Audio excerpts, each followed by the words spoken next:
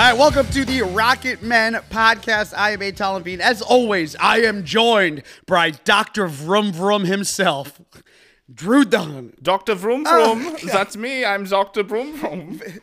I work in the Mercedes garage. That's what they call me. My official title is Dr. Vroom Vroom. I went to university for I majors in Vroom, and I got the postdoc in Vroom too. Yes, in the second Vroom. Yes, you cannot get the both Vrooms in an undergraduate degree. Everybody knows this. Louis Vroom.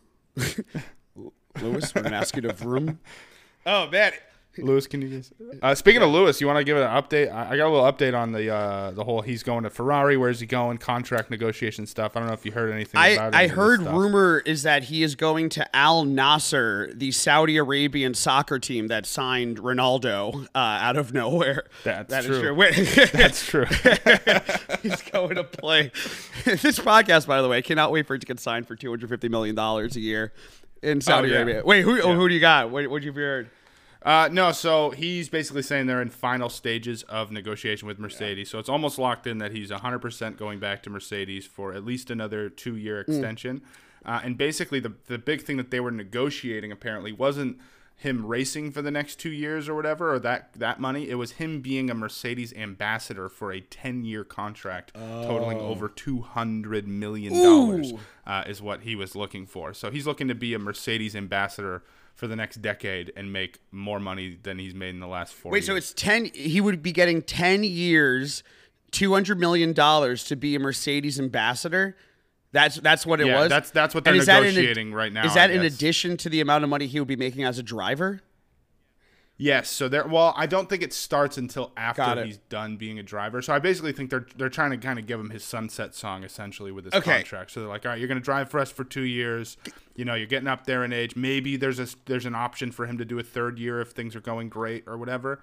Can I just say? But yeah, then after, I think he's saying whenever I'm done with driving, I want 10 years of Mercedes money flowing into my fucking pocket. I'm going to say this right now, and this is a very hot take, but as someone, you know, I'll flex a little. I work in sports, you know, all day, every day. All I am doing, you know, is hearing about how much money athletes are making. Man, 200 over 10 years? I think you could get more. It's Lewis Hamilton. Yeah, I think that, and I think that's why they're negotiating. I like dead serious, like $200 million, that's $20 million a year for Lewis Hamilton for Mercedes, and you know Mercedes doesn't exactly have a closet, a binder full of all stars that have come off of Mercedes.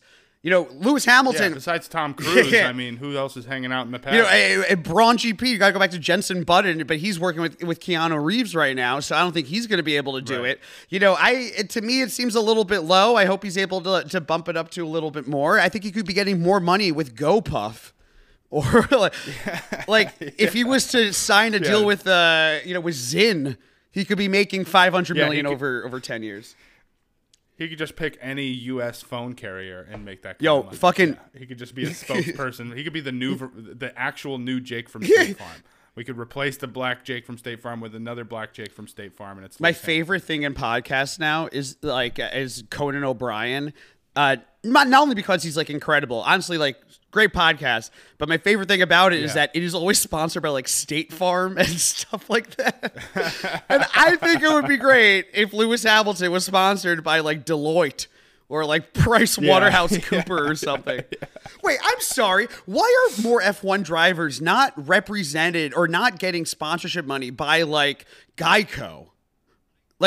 Auto insurance. Right? Well, I'd imagine that they're probably not allowed to take any sort of outside contracts or sponsorships while they're signed under those things. Because, I mean, they're basically walking billboards for whatever brands that the teams are allowing into them. So I don't even think that you'd be allowed to have Charles Leclerc come out and sell a piano. Yeah. You know what I mean? He's this is the Grandmaster, perfect sound. I'm Charles Leclerc, ba ba ba. You know, I don't even think they're allowed to do that until after. And I think that's what he's trying to do is going instead of me shopping around and going to Zinn and fucking all these different companies, let me just do Mercedes for 10 years, pay me the $250 million, and we'll call it a day. I love that. How bad or how sad do you think Leclerc's song? And we'll get to this later in the show. But how bad is? Well, first of all, did you see that there is a new release? We didn't talk about this. There is an official second song release called MIA 23, which Charles you edition. might think missing in action. It is the Miami Grand Prix. Still just as sad and heartbroken piano songs. I'm hoping that he comes out with a screamo song for Monaco. Falling in my skin. He comes out Linkin Just call Park. it like penalty. Penalty. Barcelona. I'm Malona. All right, but we'll get to that. I just back on Hamilton though, and just in sponsorship in general. Something that is always fascinating to me is the IWC sponsorship that Lewis Hamilton has. Lewis Hamilton is represented by such an uninteresting, boring watch company.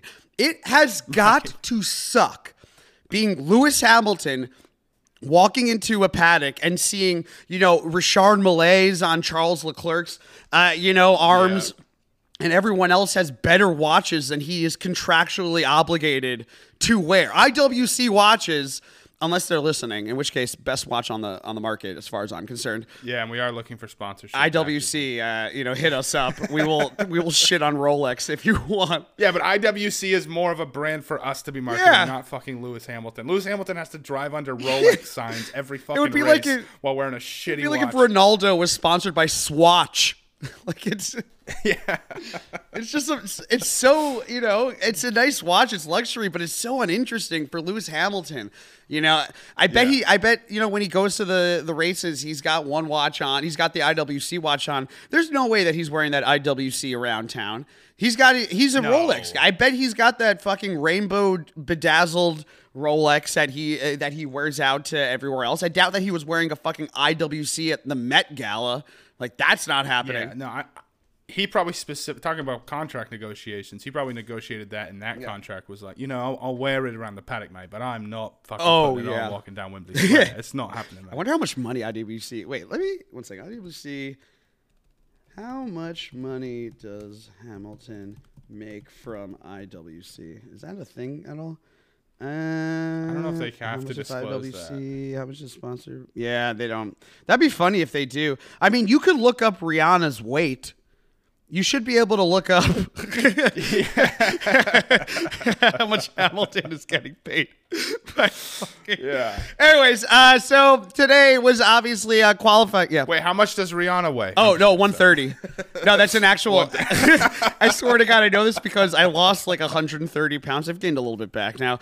About 20 pounds back. But when I lost, I was looking at celebrities that lost the amount of weight because I was trying to describe it to people. And I was like, it's like having like one Rihanna like ripped from your body.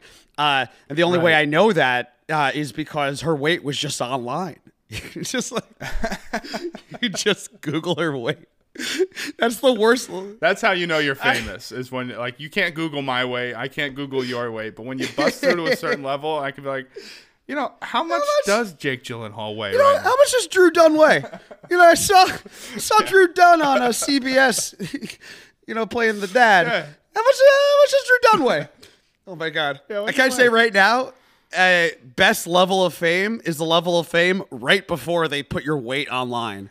That's yes, that's where you want to be. That's the sweet spot. Maybe you get a couple paparazzi pictures a year, but nobody knows what you're looking down on at that scale. Oh God, it's so fucked up. Anyways, so today was the Spanish Grand Prix qualifying. Last week's Monaco qualifying and this week's Spanish Grand Prix qualifying.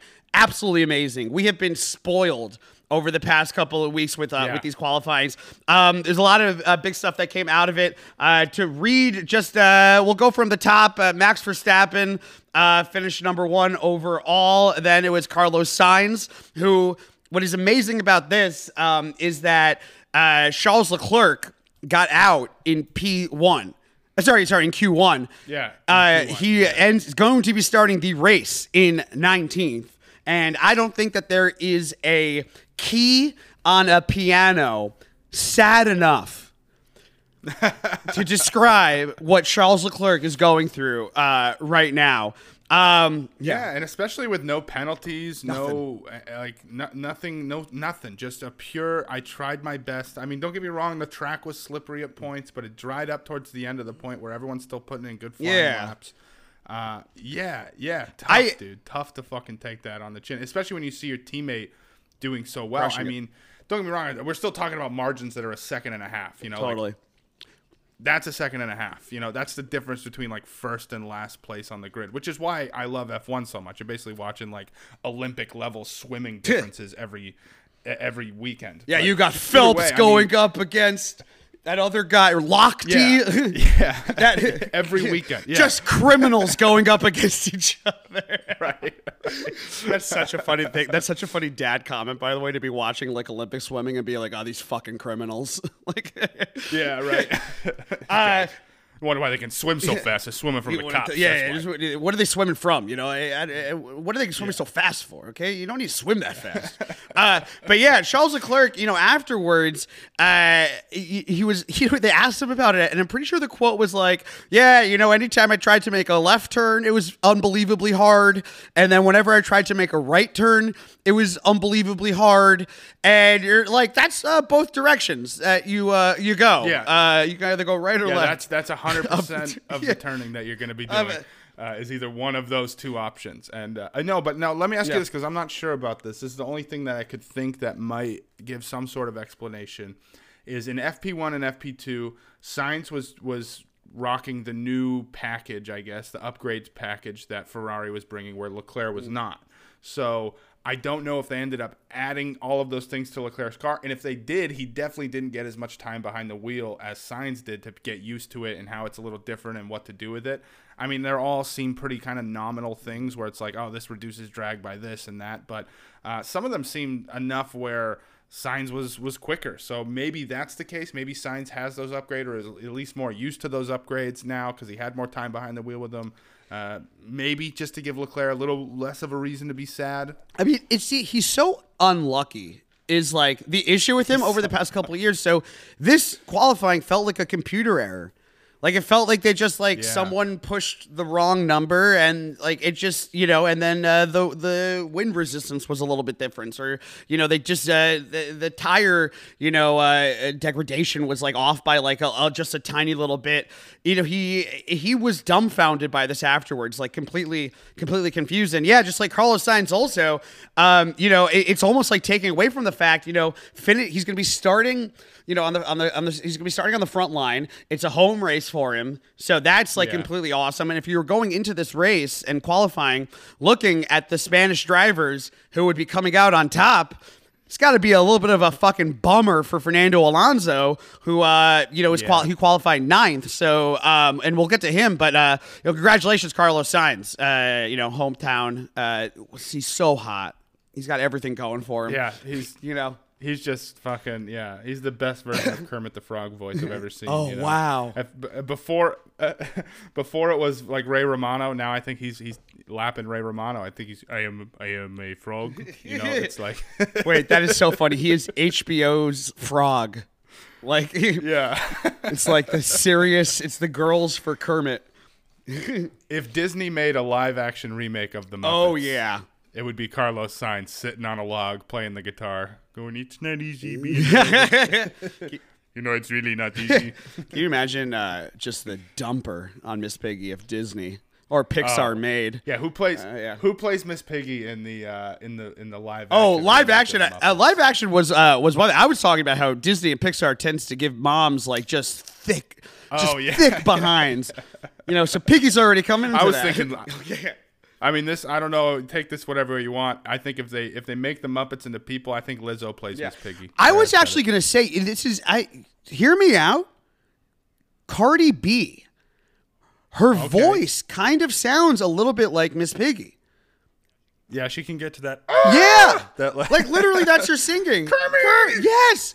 Literally that is Hustlers. Hustlers is a movie about Miss Piggy defrauding weird guys, you know, trying to get a lap dance and forget a little bit about it. Yeah. Next up on the grid is going to be Lando Norris. Who the fuck saw this coming? And he was McLaren overall, man. I mean, they were flying. God. They were flying. The Q1 was like insane for McLaren. I mean, Piastri out of nowhere. Yeah. And then I was like, oh, that's a slow time or whatever. And then it just stuck there for like until the very end. At one point, Norris was like leading qualifying.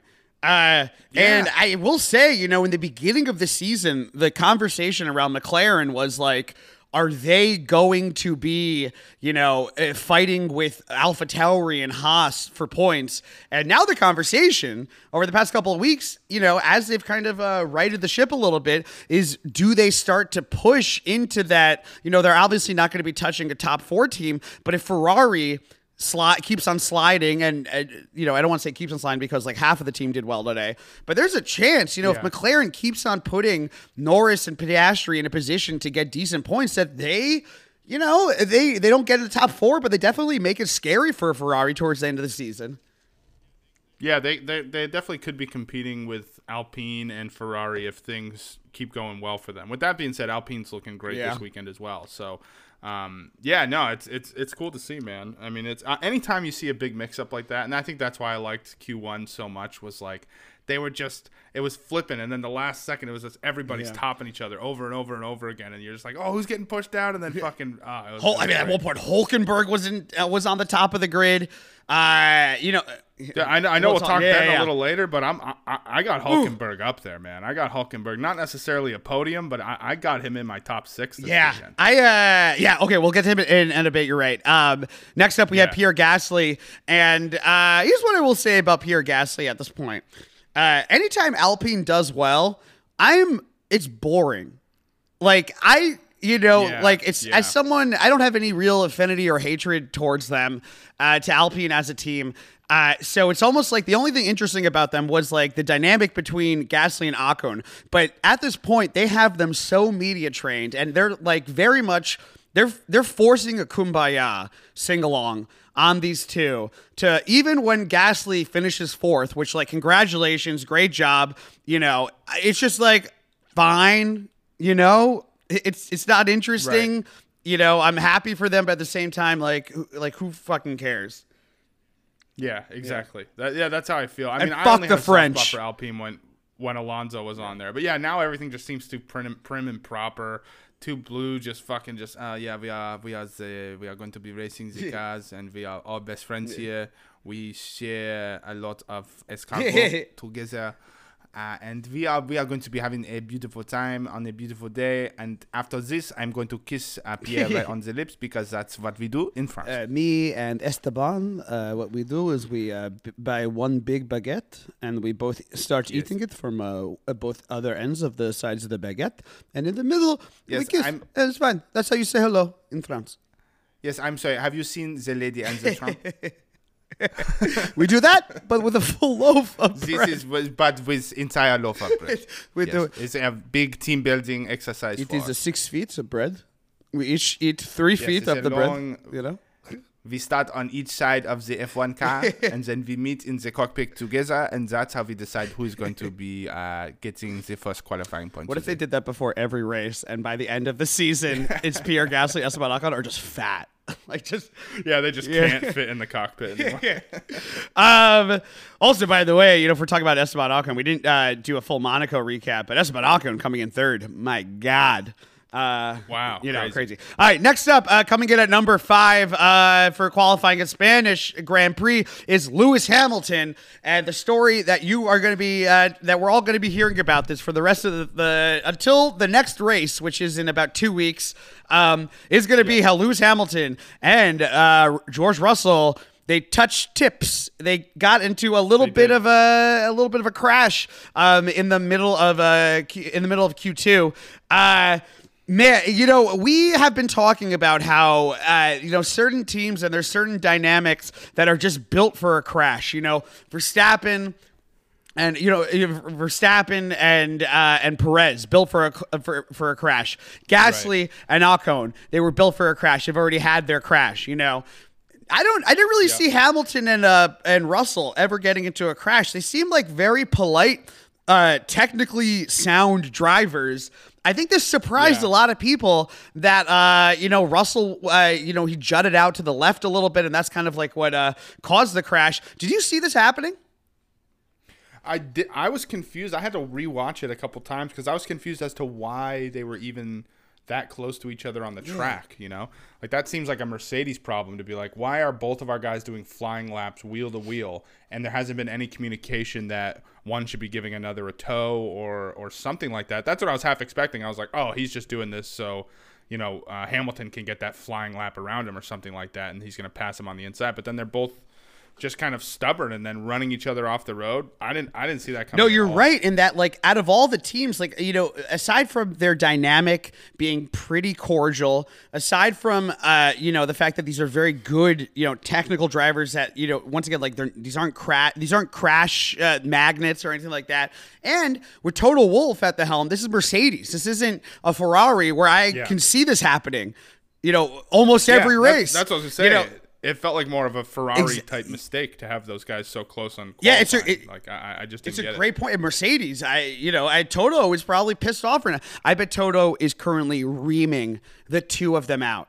And I picture him in like a dark hooded robe, like sitting in a chair, just putting his fingers together, going like, let this.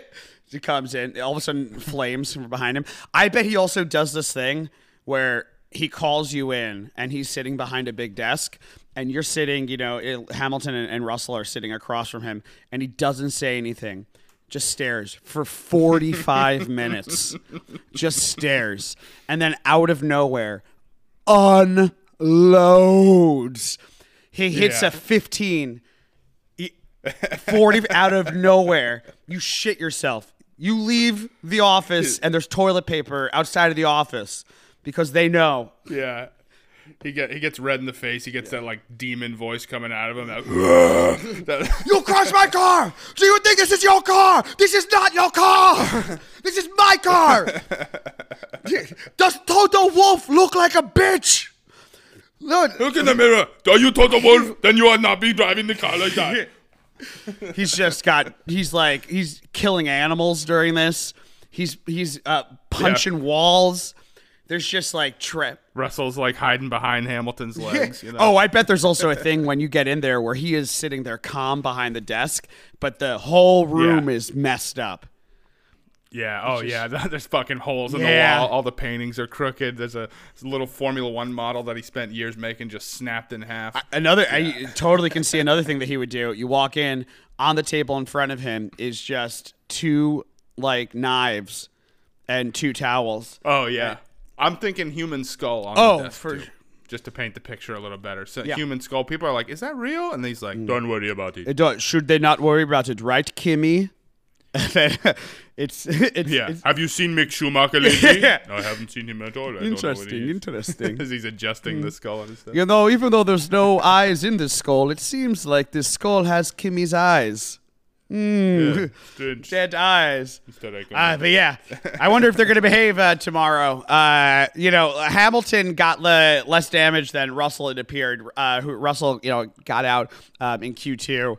But yeah, we'll see what this dynamic is going forward. My guess is they don't go near each other for the rest of the season. I don't think these guys are ever touching each other ever again. Man, like it is. I don't know. I think they both get it. Yeah, I would be shocked. I would be shocked if this turns into like a bigger thing than it is. Because don't get me wrong. I mean, there is a little bit of space for Russell to have his elbows out as the young guy. Hamilton's on his way out. He still has a lot to prove. We talked about this earlier in the year. So he's definitely still trying to prove himself, trying to get those wins and podiums and stuff like that he's lacking this year. So I don't know. I think if there is an opportunity, he's begging to pass him in Monaco and stuff like that, and then ends up 8 seconds back. So it's he definitely thinks he's the little brother who's trying to sit shotgun on the family vacation. You know what I mean? It's like no, sit in the back, buddy. Know your role. But he's not going to be very happy with that. No. So I don't know. It could turn into this whole thing, but it would surprise me just because they are. Like you said, they're both just motorheads. They love racing. They love rules and regulations and shit like that. Which speaking of that, by the way, I don't want to jump too far away, but rules and regulations. There was a moment in qualifying where Fernando Alonso was watching, I think it was Gasly impede on Verstappen's lap.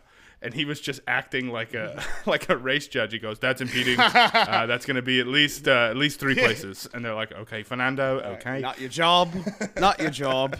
It's like, you should let them know. Yeah, focus, Fernando. Please focus. He's like, I have no dog in this fight, but can you please let the stewards know? He's the Karen of the racetrack. Yeah. That was massive impeding right there. He's the only one that does the race with his cell phone video camera out. Just like yeah, he's on the F1 app the whole time. Yeah. Yeah, at the same time he's like yelling into the mic. He's like, "Am I being detained?" And they're like, "No, you're not being detained." No, you're free to go. So you can't put your hands on me. I know my rights. I know no one Mirandaized me. All right, Fernando, just keep. There's no cops near you. This is a closed track. There are no police on the course. Please stay focused. Fucking pigs. Please stop watching television. Please stop watching television. Oh, man. Next up, by the way, just on to him. You know, something was interesting about Monaco during the post-race, interview they did, and I love this about them. It's that these guys are such nerds for racing. They love racing and so much. And last week was an incredible weekend of motorsport. You had first of all, Secession, finale. Right. You also had, you had Monaco, and then you immediately had the Indy 500. And on the post game interview for the post race interview for Monaco, you had Fernando and Verstappen kind of being like rushing the reporters along to be like, can we get out of here? The Indy is starting. We're gonna miss the Indy 500 race. Can you please fucking hurry this shit up? Anyways, all right, next up, Lance Stroll coming in at number 6 for qualifying. Mazel Tov, my Yiddish brother, Lance Stroll. Great race from him. Daddy is happy. Congratulations also to the Stroll Mishpacha. His sister got married recently. And something that was interesting was that I didn't know that Mrs. Stroll, or Mr. Stroll, Mrs. Stroll, the lady that the guy that the sister married is like good friends with Daniel Ricciardo. I had no idea. He was all over it. He was all over those wedding pictures. It was kind of nice. Oh wow! I'll get to see Daniel Ricciardo getting his name around wherever he needs to go. Oh, let me just say, by the way, what a stunning affair. You should have seen the pictures, Drew. Yeah. This is what. Oh no, my God. I haven't. I haven't seen any pictures at all. My God, spring. I assume this was in Vancouver. There's nothing. Oh, Vancouver's beautiful. Especially during a Vancouver wedding during spring. Chloe Stroll. My God, she's living all of our dreams. Having that. Wow. Can you imagine? I wish. No, my wedding was 7, almost 8 years ago. Oh, now, congrats. So it definitely wasn't sprawling. I hadn't had a moment to become a billionaire yet, so we weren't able to do it in the forest or wherever luxurious place that they. I'm pretty sure they were able to afford the Shire from Middle Earth. They went down. Oh, interesting. They opened up a hole in the time slip. Ended up down there. All right, next up, we got Esteban Ocon. Congratulations at number 7. Once again, the Alpines are boring unless they're fighting to me. You got anything there? Yeah, I want them to crash into each other again, or at least have a moment where they're like give not each other the finger, but whatever the French people do. I'm sure they do like some version of the Italian hand to each other to disrespect. Some like under the chin flick, or they do the Sufi. A thumb to the tooth. Yeah. Yeah. What do I do when I am mad at my teammate? I simply do not speak to him. It's called passive aggression. Passive aggression. Yeah. That is what the and French are do. That's what we did in World War II. We were very passive aggressive to the Germans, and they did not like it very much. That is why we are so good militarily, historically. It's because instead of fighting out of the field, we are passive. We're just passive. You could take our land, but we'll be very grumpy. Go ahead. I will go ahead and pass me on track. I will not be very happy about it. Good luck. Good luck talking. Good luck making small talk with me afterwards. Yeah. I'm going to be very cold and short. Esteban Ocon last week, came third at Monaco. So him following it up.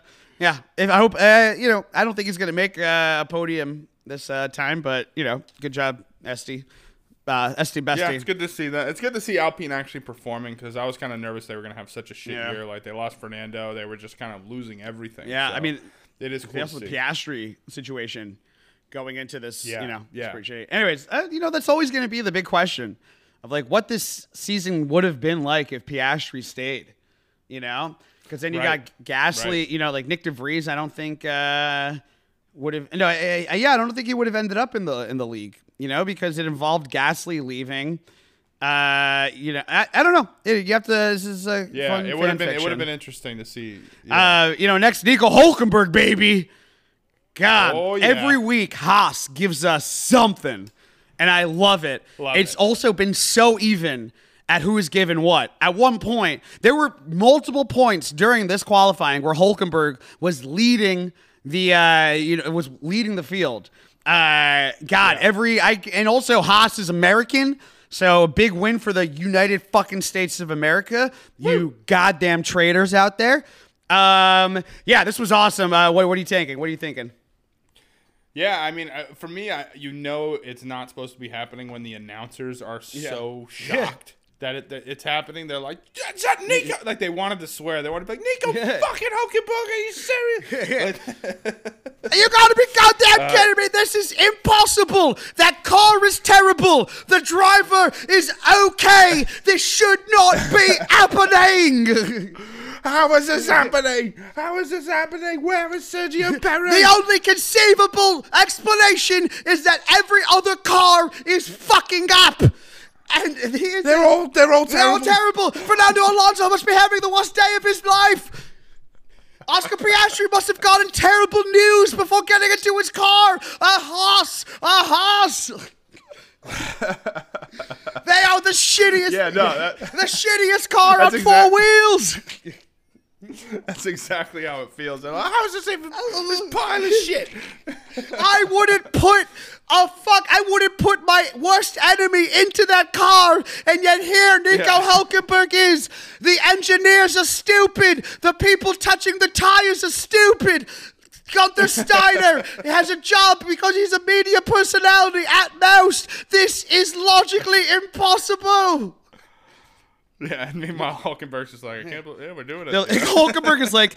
just calm, doesn't know that nobody believes in him. What if Hulkenberg is like, hey guys, can you not patch in the TV broadcaster talking about how shitty I am into my helmet? Yeah, I don't need that while... Can I just get a simple P5? Can I get something like that? Or? Can we go back to the other thing where you guys just talk sporadically to me? That'd be nice. Yeah. How many times did this guy say unbelievable in 2 sentences? I mean, you guys don't think it's that crazy, right? Like it's not. It was cool. Crazy. Yeah. They're like, what? Yeah, it is what it is. I love this. And Magnussen also had a terrible day. But I feel like last week also wasn't last week. Magnussen had a good day. Hülkenberg had a bad day. So. Yeah, they've kind of been alternating. So it's cool to see Haas saying they have all these upgrades and it actually delivering too. Yeah. And for me, anytime you see an unordinary logo in Q3 or getting near a podium, I'm for it. I'm for it. That's why I like Ocon getting the podium in Monaco, just because it's something different. Keep mixing it up, keep it moving. So yeah, dude, good for Haas. And like I said earlier, I mean, I see him finishing top 6. I see him holding on this weekend. I think there's going to be problems with people staying on the track. Yeah. Clearly, they're having a lot of I don't know what it is, whether they're just kind of losing their front load or something like that. But there's a lot of moments where people are just, even on fresh tires, just kind of completely losing. Yeah, so, I mean they called they called the beginning of qualifying. It got red flagged about 3 minutes in or something because of how slippery it was out there. It's kind of silly. I love that when they cut to everything in F1 is so official. There's so much money and technology in the sport, and then you go to the guys cleaning up the gravel, and only one of them has a broom. It's like a broom from 1980. It's like a fucking rickety handle. It's spinning at the bottom. It's not even moving, and then there's just a dude kicking it. I'm like, we didn't have 2 more brooms for the fucking red flag and qualify. What are we doing? I love that F1 at one point is like, get the broom. It's been the same broom in Spain since 1865. That, of course, is the Villeneuve broom, named after Jacques Villeneuve. Only 3 men can actually handle the broom. It has to go through a white glove tampering at the end of every race. And the stewards have just been called a penalty for not having a broom under regulation. Unfortunately, the bristles were on hard bristles. They need to change it to soft. All 4 bristles went off the track. That's going to be a problem here. Oh my god! Hey, what's that? Next up, we got Alonso coming in at number 9. You know what? I'll put my conspiracy theory hat on here and say he was throwing Nepo baby a little bit of an olive branch here. You know, it's gotta suck to be. It's gotta suck to be performing poorly at your job, and then also your dad is there. Oh, Kendall Roy, fucking Lance Stroll is Kendall Roy, baby. And Fernando Alonso is Shiv. Yeah. And Sebastian Vettel is Roman. I mean, I think Fernando, like, I think he had some damage in the first part of qualifying where he went in the gravel. So obviously that can affect your speed, especially when you're dealing with such tight margins there. But yeah, why not? Why not give fucking old Stroll something to celebrate, you know? And this track is like a mediocre track that they're still, you know, the big thing with this track this year is that they got rid of one of the turns and they made it just a single turn. You know, this track historically, it's a mediocre track. You know, it's annoying for Alonso. This is a home race for him. So that's got to like suck a little bit. You know, it's, you know, as much as we joke that it was conspiracy, you know, I obviously, you know, it wasn't. I feel bad for him. You know, this, if you're looking at the race calendar, I'm sure he is targeting this track as one of those that he's like trying to win.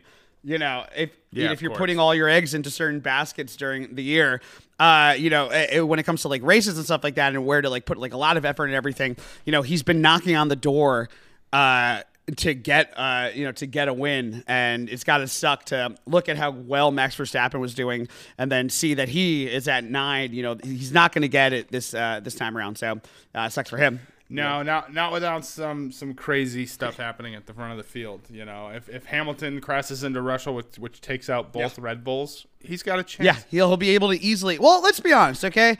The question for me with Alonso is, does he finish top 5? You know, he's obviously going to pass Hülkenberg. He's going to pass Ocon. I think at some point, and this is why I say 5 specifically, is that Stroll's at 6. Ocon, if Ocon doesn't pass Stroll, then you're going to have a situation where Alonso is going to have to either pass. Like, Stroll's either going to have to give the place up to Alonso or just outrace him. And you know, none of us think that Stroll is going to be out racing Alonso in the current car that they have. You know, does Stroll play along? Does Stroll, you know, move aside? We kind of see how much of a little bit of a whiny guy, you know, Lance Stroll is. We see if Nepo Baby, does Nepo Baby step aside is going to be the question tomorrow. I don't think he would ever set aside. I think if anything, it'll come on the tire strategies, you know? So like maybe they give Fernando the favorable strategy, but I doubt it. I mean, if my kid's in the car, I'm giving him the best chance to win or at least get a podium for the first time ever. Has Stroll ever? He has. He had back in Racing Point, if I'm not mistaken, he had oh, that's like right. Hungary? That's right. I could be God. You know what's kind of funny is I'm sure that there's other podcasts out there that had like an immediate like, oh yeah, he won this and this, and then I'm like, I think Hungary years ago, and I'm like, give me the fucking Jeopardy title, baby, put me on Masters. Look, if you're listening to this podcast looking for facts, stats, and that kind of stuff, wrong place. We are we're the Rocket Men. We're fast flying. We're just saying shit. We're talking shit. We're doing Toto Wolff voice, mandatory every podcast. This is the Gutfeld of F1, exactly. And we are proud about that. Damn right. Next up, do you have anything else on Alonso? You know, it's going to be interesting to see. I see him. You know, I do see him, you know, ending at a number 6. I don't think he's going to pass Hamilton. I do think at some point he does pass Stroll. I would love to see it actually. I would like to see the Stroll Alonso, you know, place swap happen during the race and not in a tire strategy situation. Just to see, because I genuinely do not know what would happen, because you do have on the other side, if you're Stroll, I'm more than able to go back like, hey, you know, this track is slippery. I don't want to risk anything. The smarter thing would be to keep us both here, defend 6 and 7, rather than you know, potentially dangerously have Alonso go into 5th. That would involve passing Stroll. So yeah, Also, I just don't think. I think Stroll has a way to put together laps for qualifying, but I don't think he has and really has ever shown that he can maintain that kind of pace for an entire race. I mean, he always is kind of fluctuating and going down and then complaining and saying it's this or what should I do. He was better with broken arms. Yeah, I agree. Someone needs to go break his fucking wrists and give him 2 weeks. Yo, that's so funny. He's in Lawrence Stroll's office, and there's just a pipe there. Yeah. It's like, you know what to do, kid. Hey, you know what to do, eh? You know? Yeah. Oh, sure. Yeah. Hey, Lance, come in here. Why don't you go ahead and you take a pipe to the wrist? You know, you'll fly out there like a freaking bat out of hell, eh? Huh? Oh, sure. Yeah, go ahead, Pops. Why don't you go ahead and give my arms a whack? Yeah, let me just say, by the way, Daniel Ricciardo at the wedding, I loved it. You know, I wish he was my kid, eh? Oh, so why don't you go ahead? Oh, I love Daniel Ricciardo. Eh? Yeah. And then this is all happening while Shorzy is playing in the background. Yeah, right.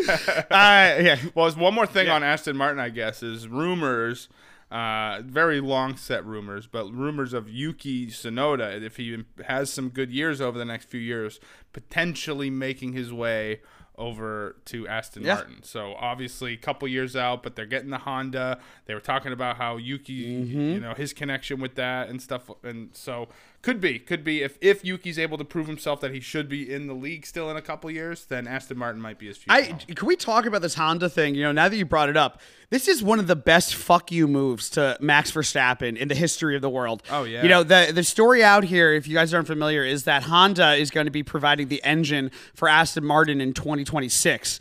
The background for this is that a couple of years ago, Honda went to Red Bull and said, you know, they're currently the engine suppliers to Red Bull, and they said, we're not going to be making these engines anymore. Something about energy compliance or like about green energy. In 2026, it's kind of going to be a start of a new era as far as engines go, right? Yeah. It's going to be more hybrid, less. So it is going to be more of an energy efficient engine in 2026 with that rule change, which is why I think Honda's jumped. Yeah, so Honda backed out of the Red Bull deal, and then if I'm not mistaken, one of the numbers I saw was that you know, Lawrence Stroll went over to Honda and was like, you know, here's $100 million, make us an engine, and Honda came back in. So, you know, if we want to talk about where this Aston Martin Red Bull rivalry is going, like, that is going to be fire. Where you're having, it's going to be good. Well, and let's not forget that Red Bull used to be Aston Martin Red Bull Racing, so there is still these ties there. It's so Real Housewives drama sloppy. Like, this was such a sloppy handover for Honda, and it, like, the script writers out there, I know we're in the middle of a writer strike. This is beautiful. This is like absolutely the best thing that could have happened was this exact chain of events. It's going to be a huge issue for Red Bull down the line. And, you know, we're going to see if, you know, everyone, the issue right now in F1, obviously, is that Verstappen is clear and above the best driver. So it's always just like a race for second, which I totally understand is like, you know, a less exciting thing. But, you know, the thing that's going to stop him is going to be stuff like this. And, you know, 2026 is going to be absolutely insane. Yeah. Next up, Oscar Piastri coming in at number 10. Piastri's season's gotten a lot better. He's gone from someone that people were thinking maybe couldn't handle the pressure to, you know, putting up some impressive times. And we want to talk about the rookies on the track. You know, he's outperforming De Vries by a mile.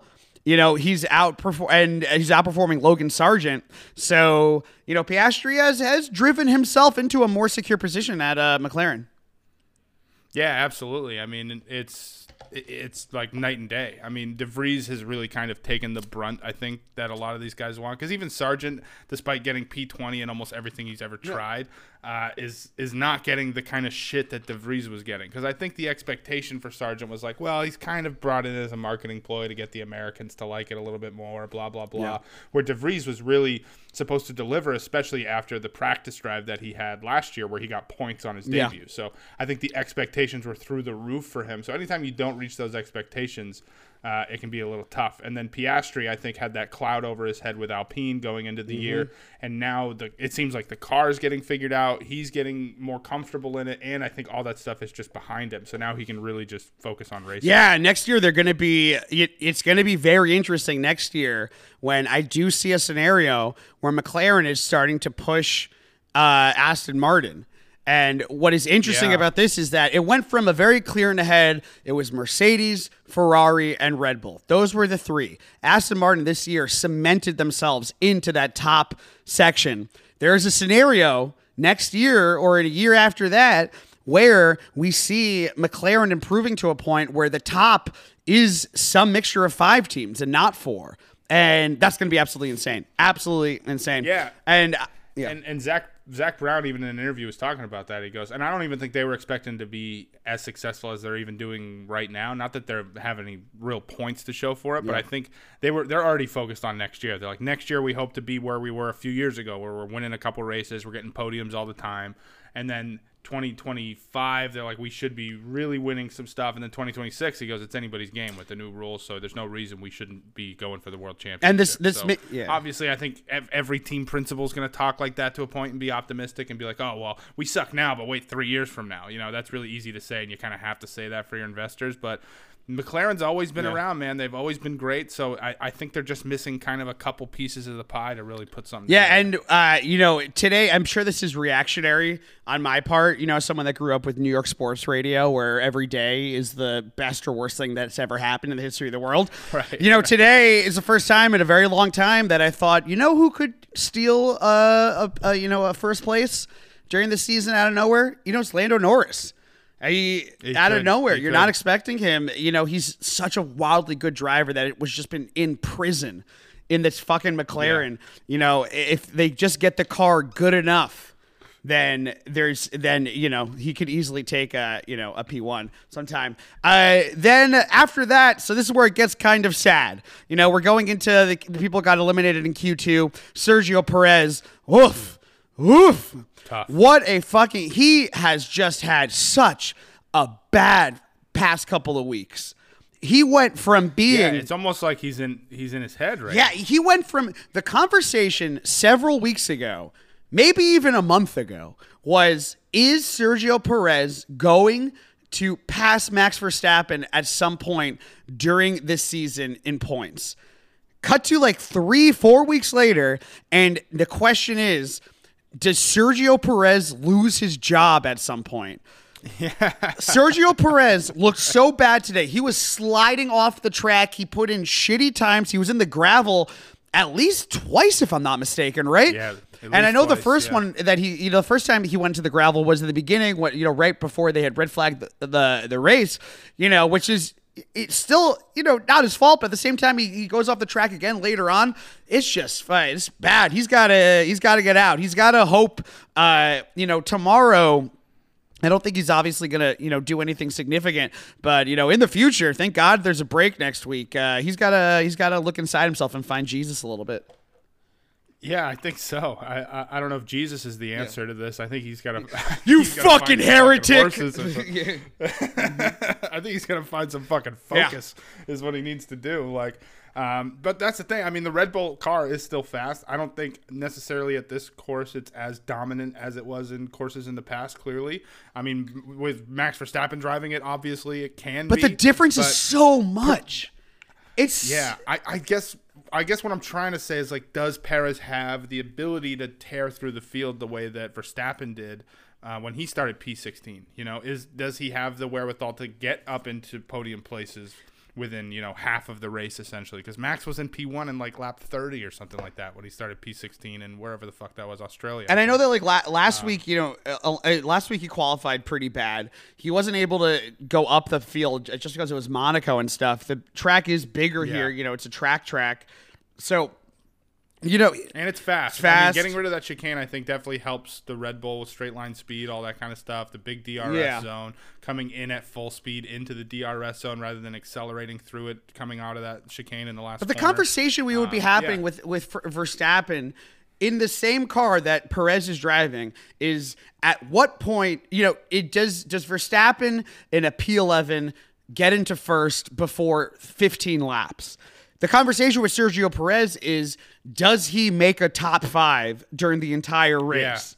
Yeah. And like, I don't know what it is they're doing with Verstappen's car and Verstappen, but it's got to be so bad for Perez, just like day to day, you know? Well, I can tell you one person who really loves what Perez is doing right now. There's one person who's probably really excited, on the edge of his seat and just sitting by the phone, just staring at his phone. He's changing his phone from silent to vibrate to on, and that's our boy Daniel Ricciardo. And I mean, he's got to be excited to see this. Finally, he goes, oh, great. Now there's 2 championship guys on the same team. There's no way I'm ever going to play. Ma, they're not letting me play. Now, all of a sudden, it's like, oh, yeah, you keep fucking up. Crash the car. Get in the gravel. Like, do whatever you got to do. Get me in that fucking seat. Oh, yeah, he's paid, and he's up for a Pirelli test. And I don't know if he's the one that's testing this. I don't know if you saw this, by the way, but they are going to be testing no blanket tires. Pirelli is testing blanketless tires, and apparently Hamilton had driven on a little bit and called them dangerous. So they're still trying to figure this out. FIA decides ultimately if they have the ability to do blanketless tires, but that's a thing, if I'm not mistaken, because I do know that he's getting a Pirelli tire test, and he's going to be getting into that Red Bull at some point over the next couple of weeks. I think it literally is after this week. If he puts in a couple of impressive track times up there, they got to call him. And keep in mind, he's from Australia, so his number is like for sure something like +471858 2936 858 88, just like some long ass number. I like to think there being a lot of 9s. Yeah. 9's probably my favorite number to say in the Australian accent. It's 9. It's 989 1 2 9 2 3 4 699 98 699. That number again, 99. One more time. Longest infomercials ever in Australia. He's George Russell, unfortunately had his issue tangle up, with Hamilton in the middle of Q2. Sucks for him. I think he's going to push a little bit. I do think he finishes within the top 10. I do see Hülkenberg kind of being the bubble guy in all of this. But we are going to see, it's so unclear what those Mercedes can do against the Haas. Haas last week was fighting with Ferrari, So right. These Haas's, even if they aren't ultimately going to finish above a George Russell, they are going to make it very hard for him to quickly pass them. Well, I'm looking now at some of the upgrades that Haas actually brought to the course this week, and one of the upgrades they actually brought was American Spirit. Oh. They just injected it right into the gas tank. So it's going to be scrappy. It's going to be underdog. It's going to really bring them to the next level. I think they could win the race. Yeah, I actually heard. So I was listening to a podcast, and they were talking about how Haas's new front wing section, the front part, weighs exactly 1,776 ounces, and I. Right. And I think that that's the perfect number for that. There's no other number that it should. I just, aside from Logan Sargent, I don't think anyone is going out there thinking about, the sacrifices that our boys made in Normandy. We're not thinking about the time that we had, what did John Cena say about Osama? We have compromised Osama bin Laden to a permanent end or whatever he told. Yeah, hearing George Bush say terror instead of terror. Yeah. Terror. This is stuff like that. I mean, that fires. Hear me out. Haas gets rid of all sponsorship for one race and just puts a big old mission accomplished right across the livery. That's what I want. Yeah. Perfect. Yeah. So that Zhou Guan Yu, Zhou Guan Yu's a great driver. He's driving so inconsistent. I feel like he has had such an inconsistent run with Alfa Romeo. This is going into last year. I feel like he has just been very unlucky. This is a team that's getting, they're becoming Audi in a year or next year or the year after that. So it's hard to kind of gauge him. It seems like he's always driving better than the car, but at the same time, you never see him do anything remarkable. He's kind of just invisible, right. on the track. Do you have any other thoughts on him or? No, not really. I mean, just kind of underwhelming, right where he should be. I guess. Next up, we had the AlphaTauris, De Vries finishing above Yuki. Nick De Vries, but that's only because of a lap being a race for Yuki. Yes. Yuki did put in a faster time, but it was a race. Yeah. So, sorry, I'm very defensive of my boy Yuki. No, I agree. I actually did not know that, so that's actually good to know. My whole thing with him is that Nick De Vries, I think Helmut Marko at one point sat him down and was like, "Listen, you're either going to stop fucking up, or Daniel Ricciardo is coming into this seat." And they gave him, if I'm not mistaken, until the end of the Spanish Grand Prix to make a decision on him. It's weird that a P14 is him doing not terrible compared to what he's previously done. The big question is, let's say this weekend, Daniel Ricciardo, just fucking drives the tires off that Pirelli test. Does he lose a seat does Nick De Vries lose a seat to him if Nick De Vries has a bad race? And keep in mind, it's Red Bull. Red Bull does this shit. Red Bull did this shit to Albon. Red Bull is sad. Absolutely sad. They've done this to Ricciardo before. This is NBC picking late night hosts. But they do it at that Red Bull level. I don't think they use the AlphaTauri seat they use it to develop talent. So they clearly think De Vries is going to need more time. Whether or not, if they pull him out, that means that they're done with him forever, and he's not going to drive an F1 for the rest of his career. Yeah. So that's a pretty big hammer to drop Not that on Christian Horner gives a shit. He doesn't give a flying fuck. That's 100% right. And they love Daniel Ricciardo over there. But when you take a whole year off, I just don't think you can guarantee that Daniel can flip that switch and be that savage mode. Totally. I'm sure he's working out. I'm sure he's staying in shape. But he's also spending a lot of time going to galas and putting on tuxedos and shit. That I think when you're an F1 driver at that level, you're one of the top 20 drivers in the world. Your brain has to be in a certain program to function at that level of competitiveness week in and week out. So does Daniel Ricciardo have the ability to flip it and then all of a sudden sit in that AlphaTauri seat and thrive? Or is he going to finish right around where De Vries is already? And then is AlphaTauri better developing De Vries and turning him into that, or putting Ricciardo in that seat mid-season and kind of doing a best of – nobody gets the best of both worlds in that situation. Yeah, I agree. I think it really all does, in my mind, hinge on how Ricciardo does in this Pirelli test. I think that he's got to give them a reason to – he's got to give them a reason to put him in that car, and then Nick De Vries also has to give them a reason not to take Nick De Vries out of the car. So it's like these two competing factors need to happen at the exact same time, and it will be decided over the next couple of weeks. After the Spanish Grand Prix, we got the Canadian Grand Prix, on the 18th, if I'm not mistaken. Yeah, the 18th of June. There's a good chance that, not for the Canadian Grand Prix, but, if Nick De Vries has an underwhelming or bad performance this week, Ricciardo has a really great Pirelli test, and then we go into after the break. We have a De Vries do poorly at the Canadian Grand Prix. The one after that is Austria, on July 2nd at Red Bull. Why not? I can see if De Vries has two mediocre to bad races and Ricciardo has a good test, Ricciardo at the Austrian Grand Prix. Why not? Yeah, I could see that. Or even some sort of sit-in fucking. Yeah, and how excited would the Red Bull fans be to see Ricciardo in that car? That's a great PR move. And if I'm Red Bull, that's like DeMar Hamlin coming back in next year, opening game against the Jets. That's like you're having this huge homecoming for the biggest star in F1 who's currently not driving, and I say big star in F1 and currently not driving with parentheses out between the two, because he is the biggest star in F1 still, and he hasn't been driving. I think also a big thing is that Christian Horner, when Daniel Ricciardo came into Red Bull this year, made it clear that Ricciardo had bad habits. The car was bad at McLaren. They said that he was a different driver than after he was a different driver at Red Bull than what they got back after the McLaren and Renault stints. So hopefully he's worked out some of those bad behaviors, and he's doing better. I would love to see him back in. We'd all see him back in. I appreciate you pronouncing it Renault, by the way, because the French just get rid of letters and it fucking drives me nuts. There's a T there, okay?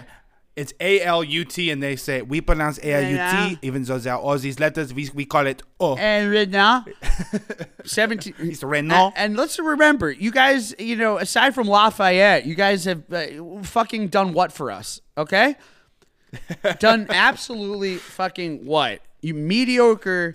If we need, man, this is an Alex Edelman joke, so this is not my joke, but Alex Edelman, I think, has one of the funniest, one-off jokes on France. He goes, I learned French in high school, and the only thing I learned was how to say I surrender in German. And great. Anyways, all right, next up, yeah. This has been a very heavy fuck the French episode. Yeah. If you are French out there, yeah, we love you. Go fuck yourself. I'm sorry. I went to business school. Listen, I went to business school. The French kids at business school made us all cheat. They all would fucking cheat in their different languages. Of course. So had to they made us all, it was so crazy. Everyone had to cheat to keep up with the cheating that was established by the French in business school. And you want to hear the funniest part about this? You're going to laugh your ass off. I'll give you 3 guesses who was on the board of trustees at my business school at Yeshiva University.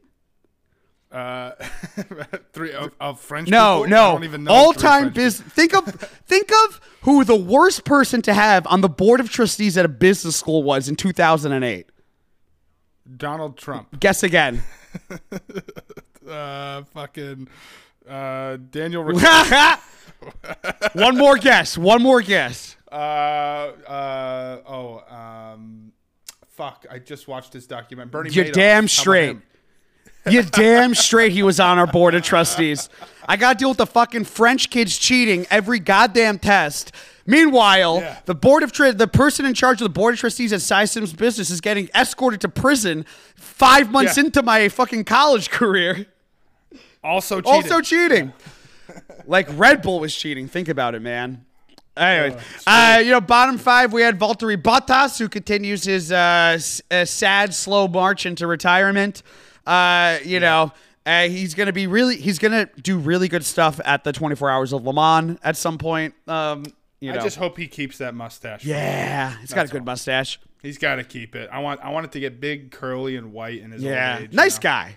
Very nice guy. Love Valtteri. I got a soft spot for Valtteri. I mean, he was the go-to guy for years and years. He's the reason Hamilton even had a chance to win all these championships, in my opinion. He's a perfect teammate for that. Yeah. And now he's just going to disappear. But he'll be back. I think he'll stick around the sport. Not as a personality or anything. That might be the least interesting announcer ever, is just the shortness of Valtteri Bottas. But no, I love that guy. I think, he recently did go through a divorce, if I'm not mistaken. But Valtteri Bottas always felt like one of the most married dudes on the track.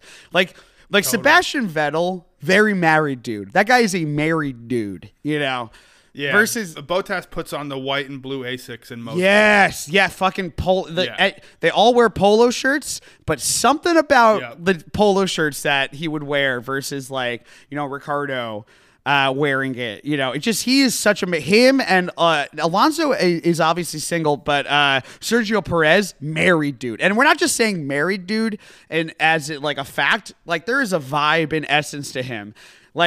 I will say this: Lewis Hamilton, not married dude. He gives me totally married dude. Calm, under control, not chaotic. Everything's measured. Yeah.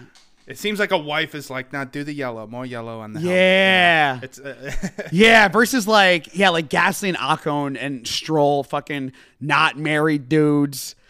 Yeah, Yuki single for life. But I would say Zhou Guan Yu, married dude. Married dude. Definitely a married dude. Magnussen and Hulkenberg, married dudes. Both married, maybe to each other. Yeah. Albon, not married. Leclerc, not married dude. Logan Sargent, baby, you cannot tie down the red, white, and blue. Okay? I will say Leclerc's not married, but he's never broken up with a girl. No. They've always broken up with him. Yeah. Habitually single. I bet Leclerc does complain about girls that he likes but doesn't have the courage to ask out often. Yeah, it's like you're an F1 driver. Do it. I don't know. What if she doesn't like me? Let me write a song for her. And then she plays a song for her, and she's like, "Wow, that was the saddest thing I've ever heard before." Wow. That was for me. Do you have Carlos's number?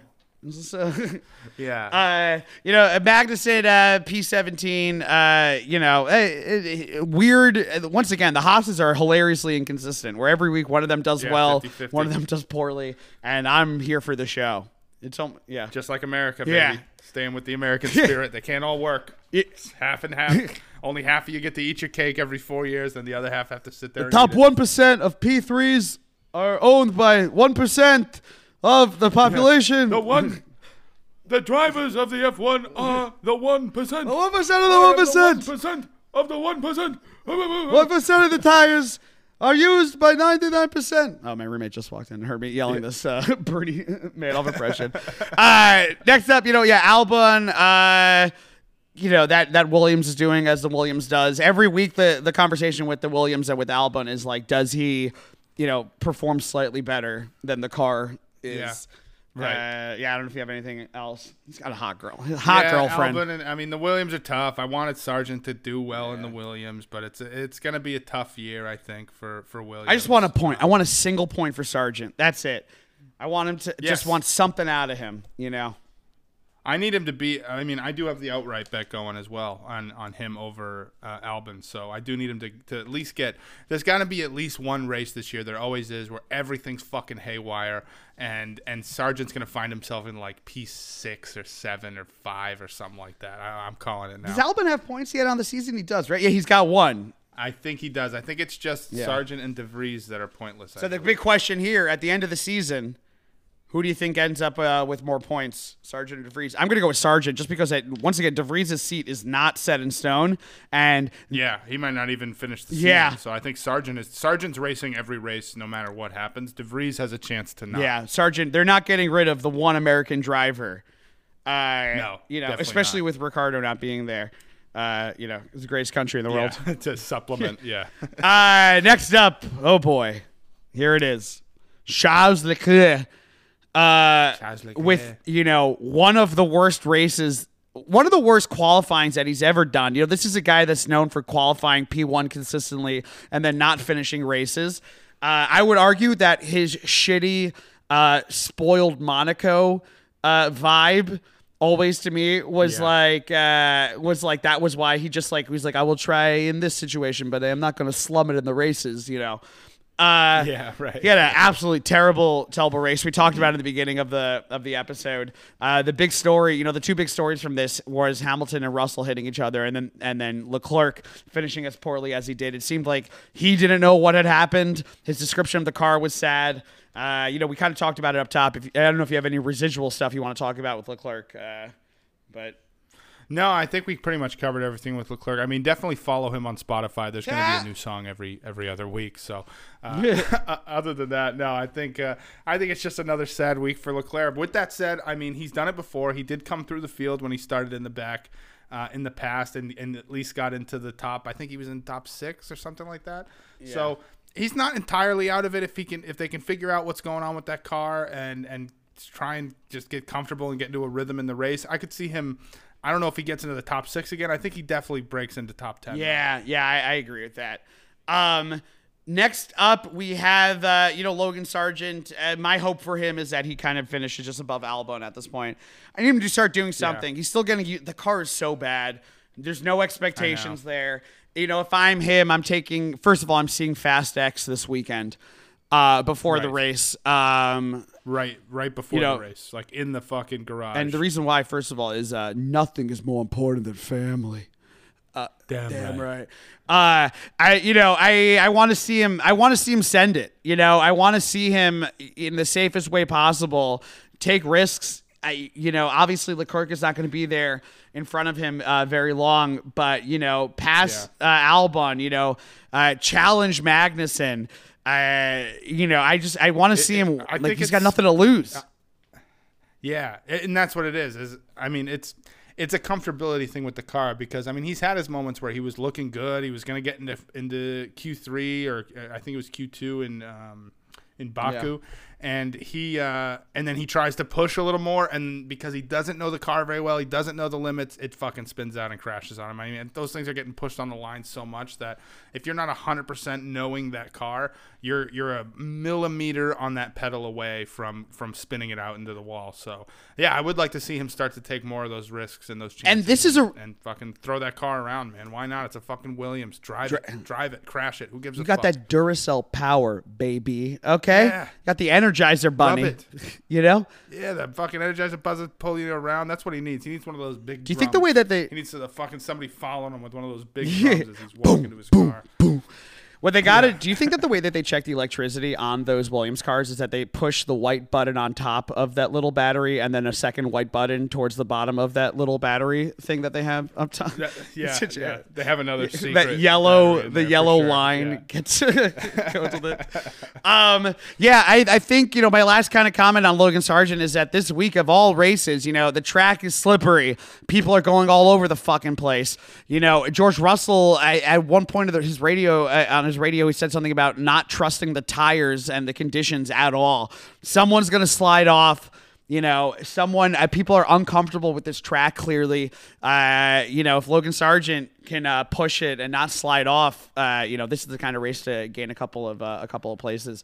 If we want to talk about outright betting, for the race right now, this will shock you. Max Verstappen is at a minus 440.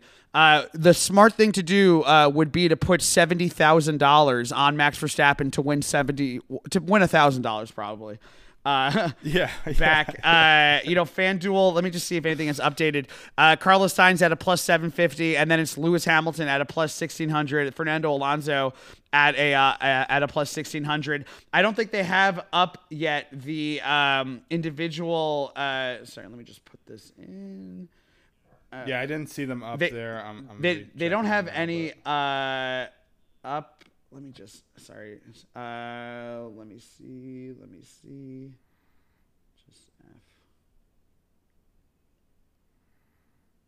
Search. I couldn't even find any F1 bets like immediately after the qualifying.